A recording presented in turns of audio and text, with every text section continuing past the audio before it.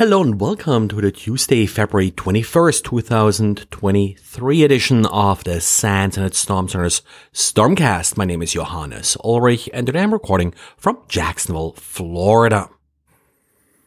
The DA today published a follow-up to an earlier diary that he published regarding Suricata rules for OneNote files. Now, OneNote files is still a big deal, is still actively being abused in order to bypass some of the macro restrictions that Microsoft has put in place.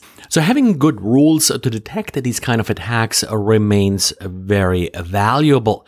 The one thing that DDA really adds in this new diary entry is detailed explanations as to what these rules are looking for. And this is, of course, very helpful as attacks evolve, as different file types may be used, or as these OneNote files are used differently, to understand what these rules are able to detect and what they're not able to detect, but also how to possibly adjust them if you ever need to modify these rules to make them work with new variations of these attacks. And talking about new attacks, Symantec has an interesting write-up about a new Microsoft IIS backdoor that's being used in order to gain persistent access to a compromised IIS server. So the backdoor itself is not really the weakness here. It's the result of another vulnerability, maybe in your application, maybe in your configuration, that's then being used to install this backdoor. What makes this backdoor unique is that it injects itself into an existing legitimate DLL. Symantec calls this backdoor, and I hope I'm pronouncing it right here, FREP and IIS. The first part, FREB, that comes from the failed request event buffering.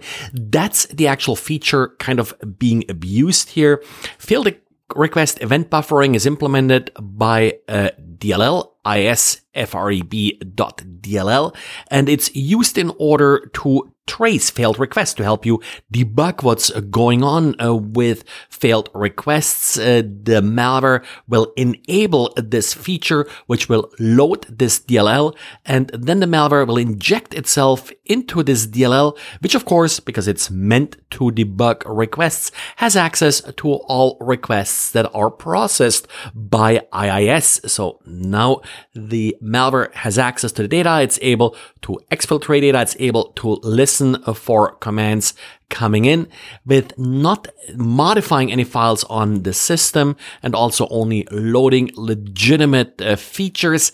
It is pretty difficult then to figure out whether or not you are affected.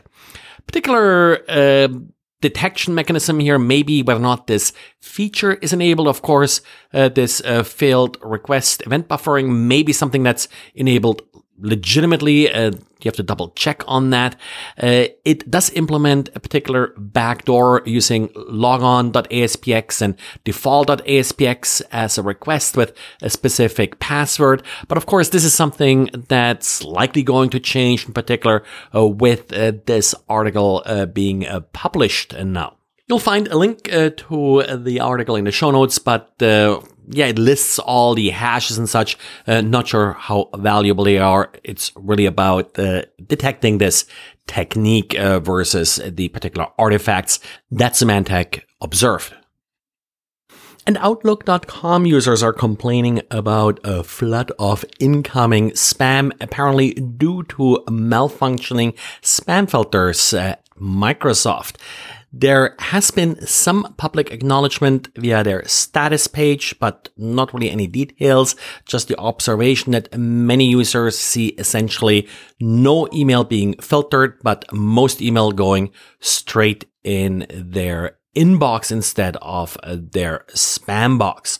This, of course, has some security implication in the sense that much spam is often also phishing and other malicious attempt, which may not get filtered either.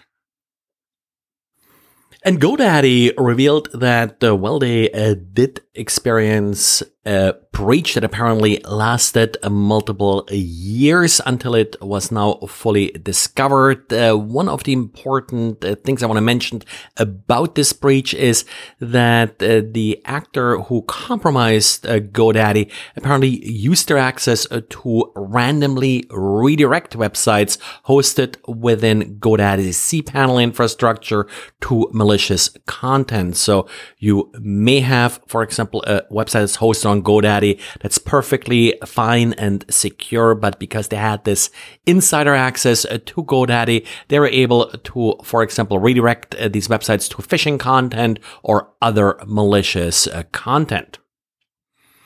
Well, that's it for today. Thanks again for listening. And as usual, please spread the word about this podcast. Thanks, and talk to you again tomorrow. Bye.